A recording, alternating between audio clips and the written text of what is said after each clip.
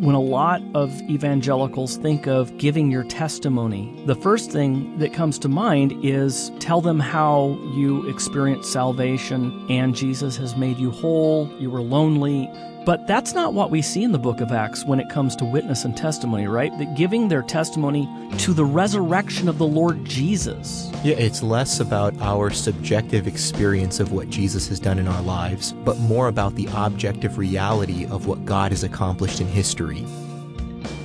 Hey, Mike Horton here. If you're new to the White Horse Inn and want to know what you believe and why you believe it, be sure to visit our website in order to sign up for a free membership. When you sign up at whitehorseinn.org, you'll get free access to the 12 most recent extended-length episodes, along with discussion questions for each program and terms to learn. And you can get your free membership just by signing up at whitehorseinn.org/member. That's whitehorseinn.org/member. Hey there, folks. Don't forget to add Modern Reformation to your fall reading list. Right now, we're offering a special discounted rate and a free issue. Subscribe now for only $25 and get 7 issues instead of the normal 6. If you subscribe today, you'll get our September-October edition on emotion in the Christian life. And included with every subscription, you'll get access to 25 years of archived issues on our website. To take advantage of our fall special, simply head to modernreformation.org/fall. That's modernreformation.org/fall. 5 centuries ago, in taverns and public houses across Europe, the masses would gather for discussion and debate over the latest ideas sweeping the land. From one such meeting place, a small Cambridge inn called the White Horse, the Reformation came to the English-speaking world. Carrying on the tradition, welcome to the White Horse Inn. Hello and welcome to another edition of the White Horse Inn, where we are talking about the book of Acts, spreading the word. You know, frequently repeated throughout the book of Acts is the announcement that the word of God spread. In fact, this was the same as saying that the church grew. And that's because the word, particularly the gospel of God's Son, creates the church. People often associate the book of Acts with spectacular signs and wonders. But actually, the main message is about the gospel going out from Jerusalem to Judea and Samaria and to the uttermost parts of the earth, namely the seat of Rome itself. Nor is it really the Acts of the Apostles, but the Acts of the triune God working through the Word. So we're going to take a foray into this rich and rewarding introduction, the first volume, really, of church history, as part of our continuing series on the Word and the Sacraments. And to do that, you have very familiar voices on the program today. Caleb Bassett, pastor of Redeemer Lutheran Church in Fallbrook, California. Caleb, as always, it's great to have your insights. Thanks for having me here. And Sam Albury, minister in the Church of England, author of a number of books, including Is God Anti-Gay?, Why Bother with Church? And Lifted, a great book on the resurrection. Sam, as always, it's great to have you back on the White Horse Inn. Thanks for having me. And Adriel Sanchez is pastor of North Park Presbyterian Church in San Diego, California. I'm Mike Horton. I teach at Westminster Seminary, California. Well, first of all, it's generally agreed in the commentaries that the thesis statement of the whole book of Acts is found here in the 8th verse of chapter 1. But you will receive power when the Holy Spirit has come upon you, and you will be my witnesses in Jerusalem and in all Judea and Samaria and to the end of the earth. So the last question they ask that provokes this response is, Lord, will you at this time restore the kingdom to Israel? How significant is it that Jesus answers that question, Lord, will you at this time restore the kingdom to Israel, by telling them to wait for the Holy Spirit to come at Pentecost? If I can kick off, I think it's hugely significant because it shows that the kingdom is not going to be restored by the ballot box or by the sword. It's going to be, actually, it's a spiritual kingdom which the Holy Spirit needs to work to produce. Yeah, so Sam's right. The big question here for the disciples was always this question of the kingdom. How's the kingdom going to return? Messiah is going to do that, but how? And they're thinking in terms of military or cultural might and victory. And he signals right away, hold on a second, this is going to be from a different kind of power, a power from the Lord, from the Spirit himself. That's right. And it seems like they have a narrow view of the kingdom as well, because they're thinking Jerusalem. Now is the time, the restoration of Israel, and the Lord Jesus. As a nation. That's right. And the Lord is pointing them out to, no, this isn't just about Israel. The kingdom of God is going to spread throughout the entire world, Judea, Samaria, the uttermost parts of the earth. So in that 40 days between Jesus' resurrection and the ascension, when he's basically taking them to seminary and teaching them about the kingdom, they get now that the exodus that he was to accomplish in Jerusalem was a greater exodus than a replay of the Old Covenant exodus, but they're still not quite sure about the conquest. I mean, it's hard for us as Gentiles to go back and think like the disciples were thinking in terms of exodus, conquest, rest in the land of Canaan.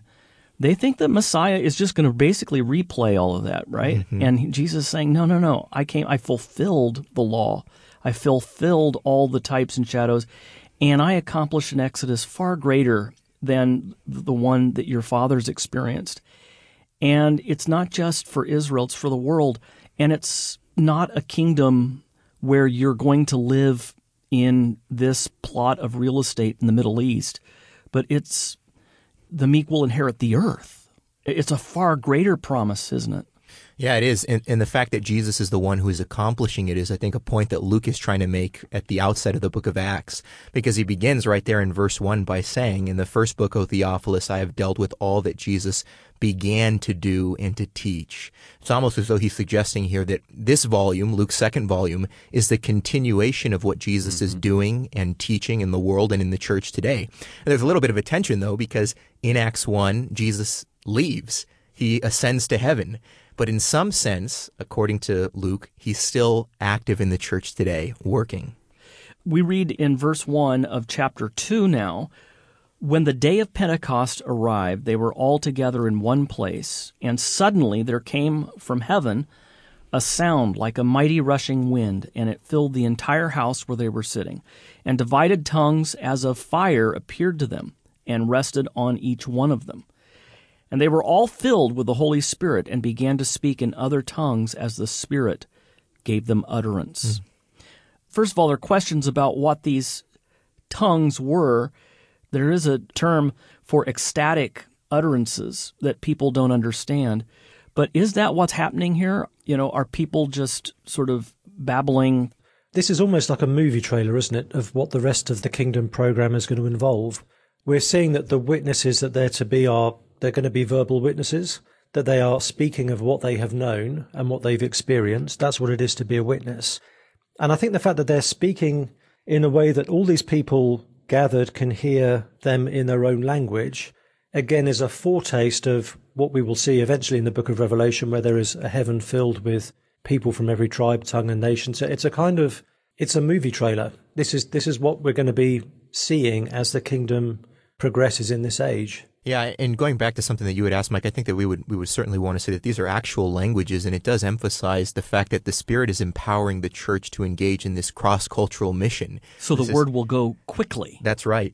Yeah, so this really isn't just about Jerusalem or Israel. This is about the whole world hearing and understanding the truth of the gospel. And unfortunately, I think, especially today with the rise of things like Pentecostalism and the charismatic movement, we get all focused on the gifts and the miracles and tongues in particular, and we miss some of the great sort of redemptive historical realities that are happening here. When you think about the Holy Spirit breathing on the church here, this is the idea of new creation. In fact, the word that Luke uses here when he talks about the wind coming in, it's a really rare New Testament word. It's only used by Luke on one other occasion in Acts 17, verse 25, where he talks about how God gives to all people life, breath, and all things. And it's the same word used in the Septuagint, Genesis 2:7, that talks about the breath of life in man. So this is God breathing on his church, the picture of new creation. Meant to be an allusion to Genesis 1:2. That's right. You think of the end of John's Gospel where Jesus speaks to the disciples after he had risen from the dead, and he breathes on them and he says, receive the Holy Ghost. So one of the big themes that we have here is new creation. And even with the language question, it seems, again, there's debate over what is the exact nature of this language miracle, but you see the people there who heard this, they exclaim that they're each hearing the speech in their own native language. So I think for sure we can rule out this as being some sort of miraculous utterance that no one can understand, or some language that's never been heard before, some sort of what you might call angelic. An angelic language, a charismatic type gift, as it's called today. This is a human language of some kind, and it's meant to communicate clearly the gospel. Right, they actually get something from it, not just an amazing scene. And then let's not forget how another part of this, coming up right after this, is Peter's sermon. There's another gift of the Spirit here, that this is the Peter who denied Jesus and was kind of hiding up during the time after the crucifixion. Denied Jesus 3 times to a little girl? Yeah, that formidable foe, the little girl there. And here he is with this bold sermon where he just, out in public, there's this tremendous courage that's given by the Spirit to the apostles at Pentecost. The greatest sign, really, of Pentecost is Peter preaching Christ from the Old Testament scriptures. And people are actually, and here's the first miracle is that Peter, as you mentioned, Peter's the one doing this, and he's doing it clearly. He understands now that Christ is the center of the scriptures. And secondly, that the response of the people is, instead of stoning and outrage, their hearts being cut to the quick and saying, what must we do to be saved? And then you have, throughout, as you all have been saying, the emphasis on now the word spreading. The whole emphasis is, of course there are signs and wonders that attend this initial spread of the gospel like rocket boosters. But it's the gospel that's the rocket. You know, you have in Acts 2:14 and following, Peter standing with the 11, lifting up his voice and addressing them, men of Judea and all who dwell in Jerusalem, give ear to my words. Not focus on the signs and wonders, but give ear to my words. Or in chapter 2, verses 37 and following, when they heard this, they were cut to the heart, and they said, brothers, what should we do? And Peter said to them, repent and be baptized, every one of you, in the name of Jesus for the forgiveness of your sins, and you will receive the gift of the Holy Spirit. For the promise is for you and for your children and for all who are far off, everyone whom the Lord our God calls to himself. And so then you see people gather. What's the effect of this? Well, the effect is the same word that created this community sustains the community. They gathered regularly for the apostles' teaching and fellowship, for the breaking of bread, the Lord's Supper, and the prayers. I think also significantly, straight after Peter says, this promise is for you and your children, he then says, Luke then tells us that with many other words he bore witness. So again, we're seeing what it means to bear witness. What that tongue of fire really means. Yeah. From then on, really the examples of the sermons we have in the book of Acts are of the same type. It's preaching Christ from the scriptures, not, hey, let me tell you what happened to me, and, you know, you can have your best life now, and here are like 5 tips for a better marriage and so forth. But the proclamation of Christ is the fulfillment of all the hopes and dreams and longings of God's people. It's a really important point, Mike, and I think something like 30% of the book of Acts is just written sermons that we find that were preached by Peter, by the Apostle Paul. So it seems like this is a really important thing that Luke wants us to get, that the preaching is what's central. And so often, you know, again, we can, because they are amazing and spectacular and extraordinary, we can focus on the miracles and forget about the fact that these signs, just like in the ministry of Jesus, were ultimately pointing to Christ and the Word and the offer of salvation, the forgiveness of sins. I mean, that's what the focus is, and that's really what the focus in our ministries has to be as well today. Yeah, it's interesting. That very point is made again in Acts 3. Peter and John heal a lame man at the entrance to the temple, but then they don't go on to have a healing line. Instead, standing in Solomon's portico there in the temple, Peter proclaimed to the crowd, saying, the God of our fathers glorified his servant Jesus, whom you delivered over. You killed the author of life, whom God raised from the dead. To this we are witnesses. But what God foretold by the mouth of all the prophets, that is, Christ would suffer, he thus fulfilled. Repent, therefore, and turn back, that your sins may be blotted out, that times of refreshing may come from the presence of the Lord, and that he may send the Christ appointed for you, Jesus, whom heaven must receive until the time for restoring all things, about which God spoke by the mouth of his holy prophets long ago. I mean, sort of one rush of words. Peter turns them from the sign of healing the lame man to the reality signified, namely that Jesus Christ was crucified, but God raised him from the dead. This was foretold by the prophets. Therefore repent, your sins will be blotted out, and Christ ascended, will return one day to make all things new. Basically, everything from his death all the way to his return in glory in one bold sentence. So this is the heart of what it's all about. Hey, don't fasten your eyes on the sign, but look at the reality signified. I love that he also says, don't look at us. It wasn't through our own piety or power that we made this man walk again. You know, he says in chapter 3, verse 12, it's not about us. This is the work of Jesus. It's the name of Jesus. It's changing this person and can change you as well if you repent of your sins. So if it was in the name of Jesus that this lame man walks, you can be confident that it's in the name of Jesus that you can be saved from God's judgment. That's the point. On the next day, the rulers, elders, and scribes gathered together in Jerusalem in order to inquire of Peter and the others how they were able to heal the lame man. This is Acts 4, 1 through 8. And we read, Then Peter, filled with the Holy Spirit, said to them, Rulers of the people and elders, if we are being examined today concerning a good deed done to a crippled man, by what means this man has been healed, let it be known to you, all of you, and to all the people of Israel, that by the name of Jesus Christ of Nazareth, whom you crucified, whom God raised from the dead, by him this man is standing before you well. This Jesus is the stone that was rejected by you, the builders, which has become the cornerstone.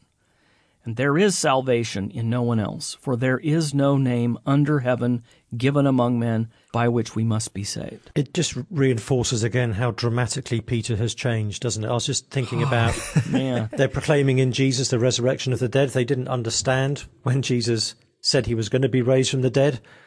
They weren't stood outside the tomb on Easter Sunday with welcome banners and all the rest of it. What they failed to believe in and understand the significance of, they now get. They're seeing that in Jesus, the resurrection of the dead is now being proclaimed. Something has happened of eschatological significance. It's an extraordinary change. And to have Peter say to these strictly monotheistic Jews that there is no other name that is the name of Jesus of Nazareth under heaven by which we must be saved, it's lost on us, I think, how radical that would have been. And then That's from Isaiah. That's from Isaiah, where no other name but Yahweh. Clearly, they knew what was being claimed here. Yeah, and then they're so flummoxed. I mean, often you see these kinds of things in the ministry of Jesus. They want to pick up stones. And here they're floored by his boldness. It says they perceived they were uneducated common men, and yet they were astonished.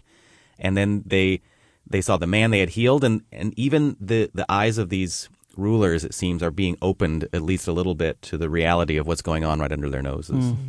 And then in verse 33 of chapter 4, we read, And with great power the apostles were giving their testimony to the resurrection of the Lord Jesus, and great grace was upon them all.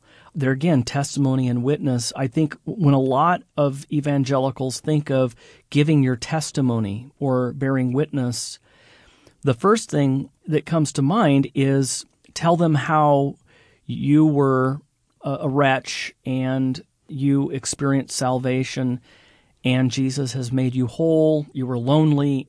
Not at all to downplay the real personal benefits that accrue. But that's not what we see in the book of Acts when it comes to witness and testimony, right? That giving their testimony to the resurrection of the Lord Jesus, that's what giving your witness or your testimony really means in the book of Acts, right? Yeah, it's less about our subjective experience of what Jesus has done in our lives, which, as you said, Mike, is real and important, but more about the objective reality of what God has accomplished in history. Jesus came, died for our sins, rose again from the dead, and now is commanding all people everywhere to repent. And we see that in chapter 3, because when the lame beggar is healed, if we were writing the book of Acts, we would then follow the lame beggar, and he sets up lame beggar ministries, and we follow him doing his roadshow, but we don't. He's healed, but then we're back on Peter and we're back on the message. Great point. Jumping to Acts 5, we read in verse 42, "And every day in the temple and from house to house, they did not cease teaching and preaching that the Christ is Jesus, that the Messiah is Jesus." Again, isn't that amazing? In the temple and from house to house, the emphasis here is on teaching and preaching Jesus Christ, bearing witness to his resurrection, showing how from all the scriptures, the Old Testament, Jesus is the central character of the story. That's how people are saved. That's right. And that's their primary role. You see that throughout the rest of the book of Acts, and then even, the next chapter in Acts chapter 6, where you have the institution, what some people believe is the institution of the diaconate. The church is growing, and now there's these diaconal mercy ministry needs that are cropping up. Are the apostles going to be focused on that, devoted to that? And they say, well, no, we need to be focused on the ministry of the word and on the prayer. So they call together godly men filled with the Spirit so that they can devote their attention to this while the apostles are continuing to preach the word and to pray. So they saw it as their primary role as well.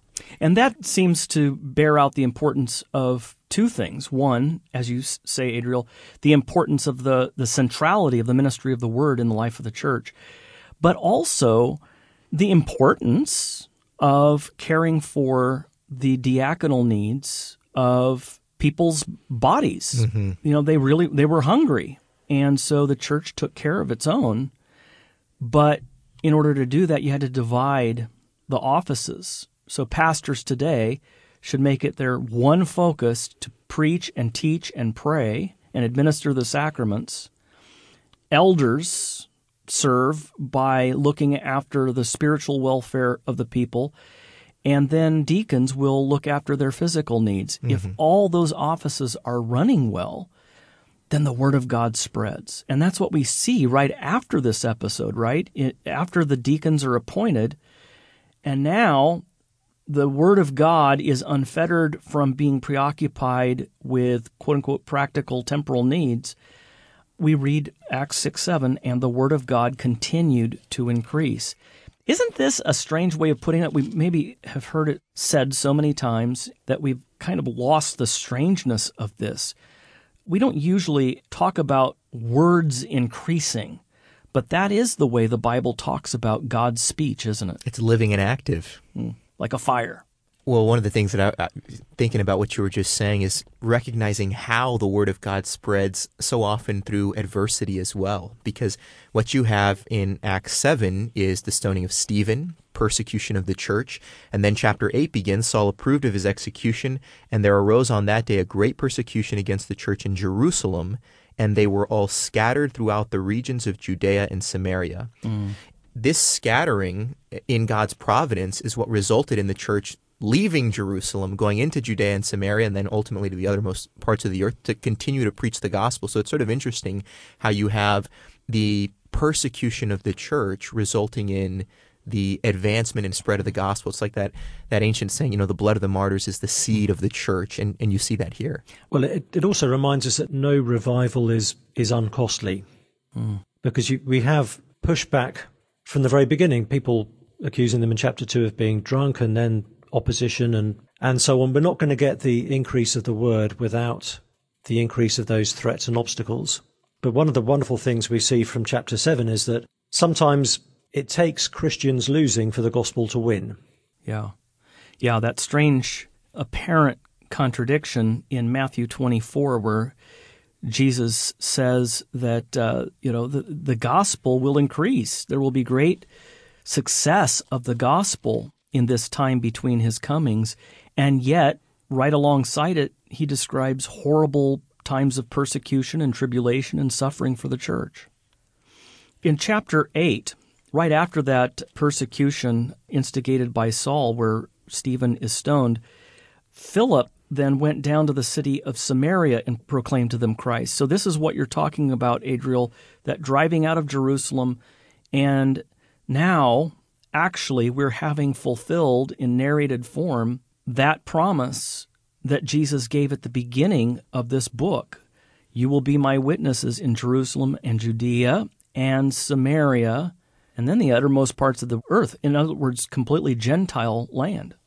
I think Luke certainly wants us, as we read that, we're checking boxes, aren't we? As we read, we're thinking Jerusalem, check, Judea, check, Samaria, excellent. It's all going according to plan, even though there's hardship on the ground and they don't know what's coming around the corner.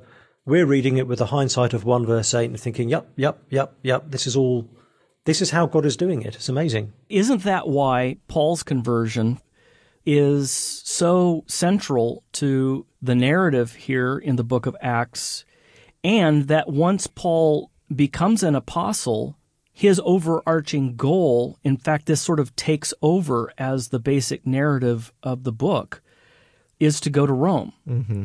And from the time Paul is converted on, basically he becomes the central character or the main supporting actor driving everything to Rome. Yeah, that's right. I think you hit the nail on the head, especially you get to chapters 13 to 28. You have a focus on the ministry of the Apostle Paul, getting the gospel out.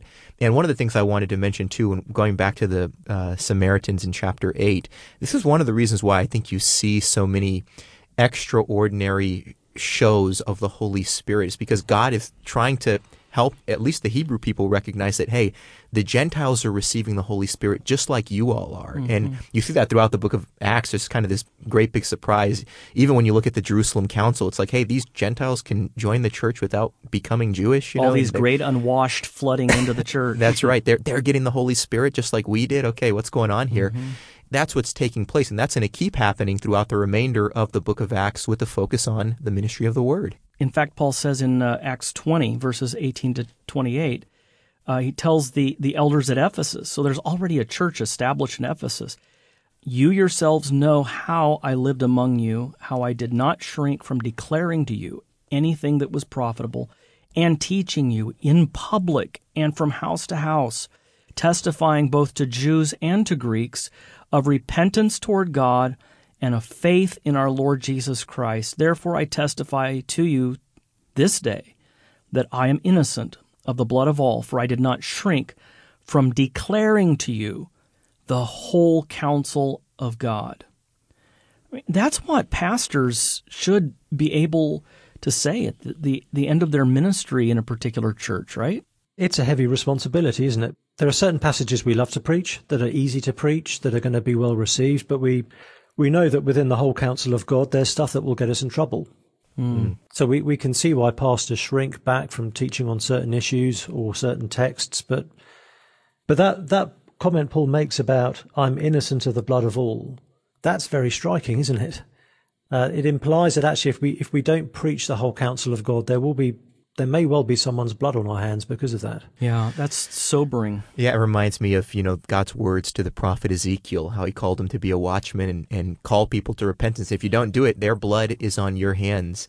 If we don't think that the whole heart and center of the ministry, the reason that Christianity grows and spreads and is effective in the lives of people, that whole reason is focusing on Jesus Christ as the Savior of sinners, from Genesis to Revelation, teaching, preaching, reasoning in the synagogue and the marketplace concerning Him, teaching, convincing people, persuading people. If we don't think that that is really the heart and soul of how the gospel spreads and churches grow, if we turn to business principles, if we turn to therapeutic techniques and obsessions, if we do psychobabble, if we do, all sorts of train wrecks in the form of entertainment and so forth, we are off point.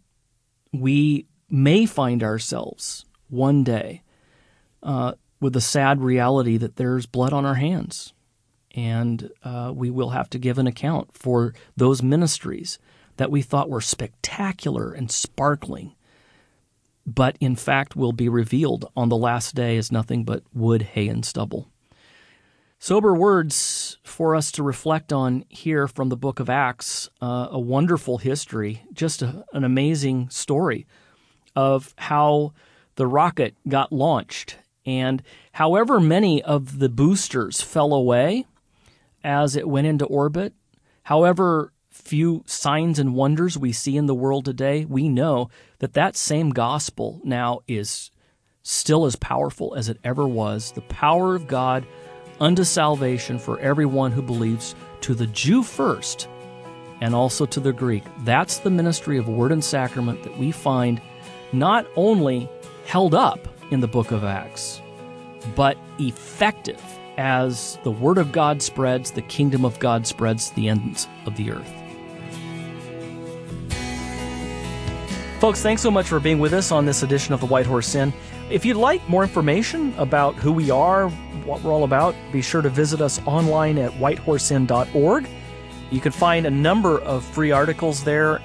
Remember, too, that White Horse Inn is a listener-supported broadcast. We need your help to get this message out. All of our monthly supporters receive longer editions of every program, along with a subscription to our magazine, Modern Reformation. Once again, the web address is whitehorseinn.org. That's whitehorseinn.org. Thanks for being with us, and we'll see you again next time at the White Horse Inn.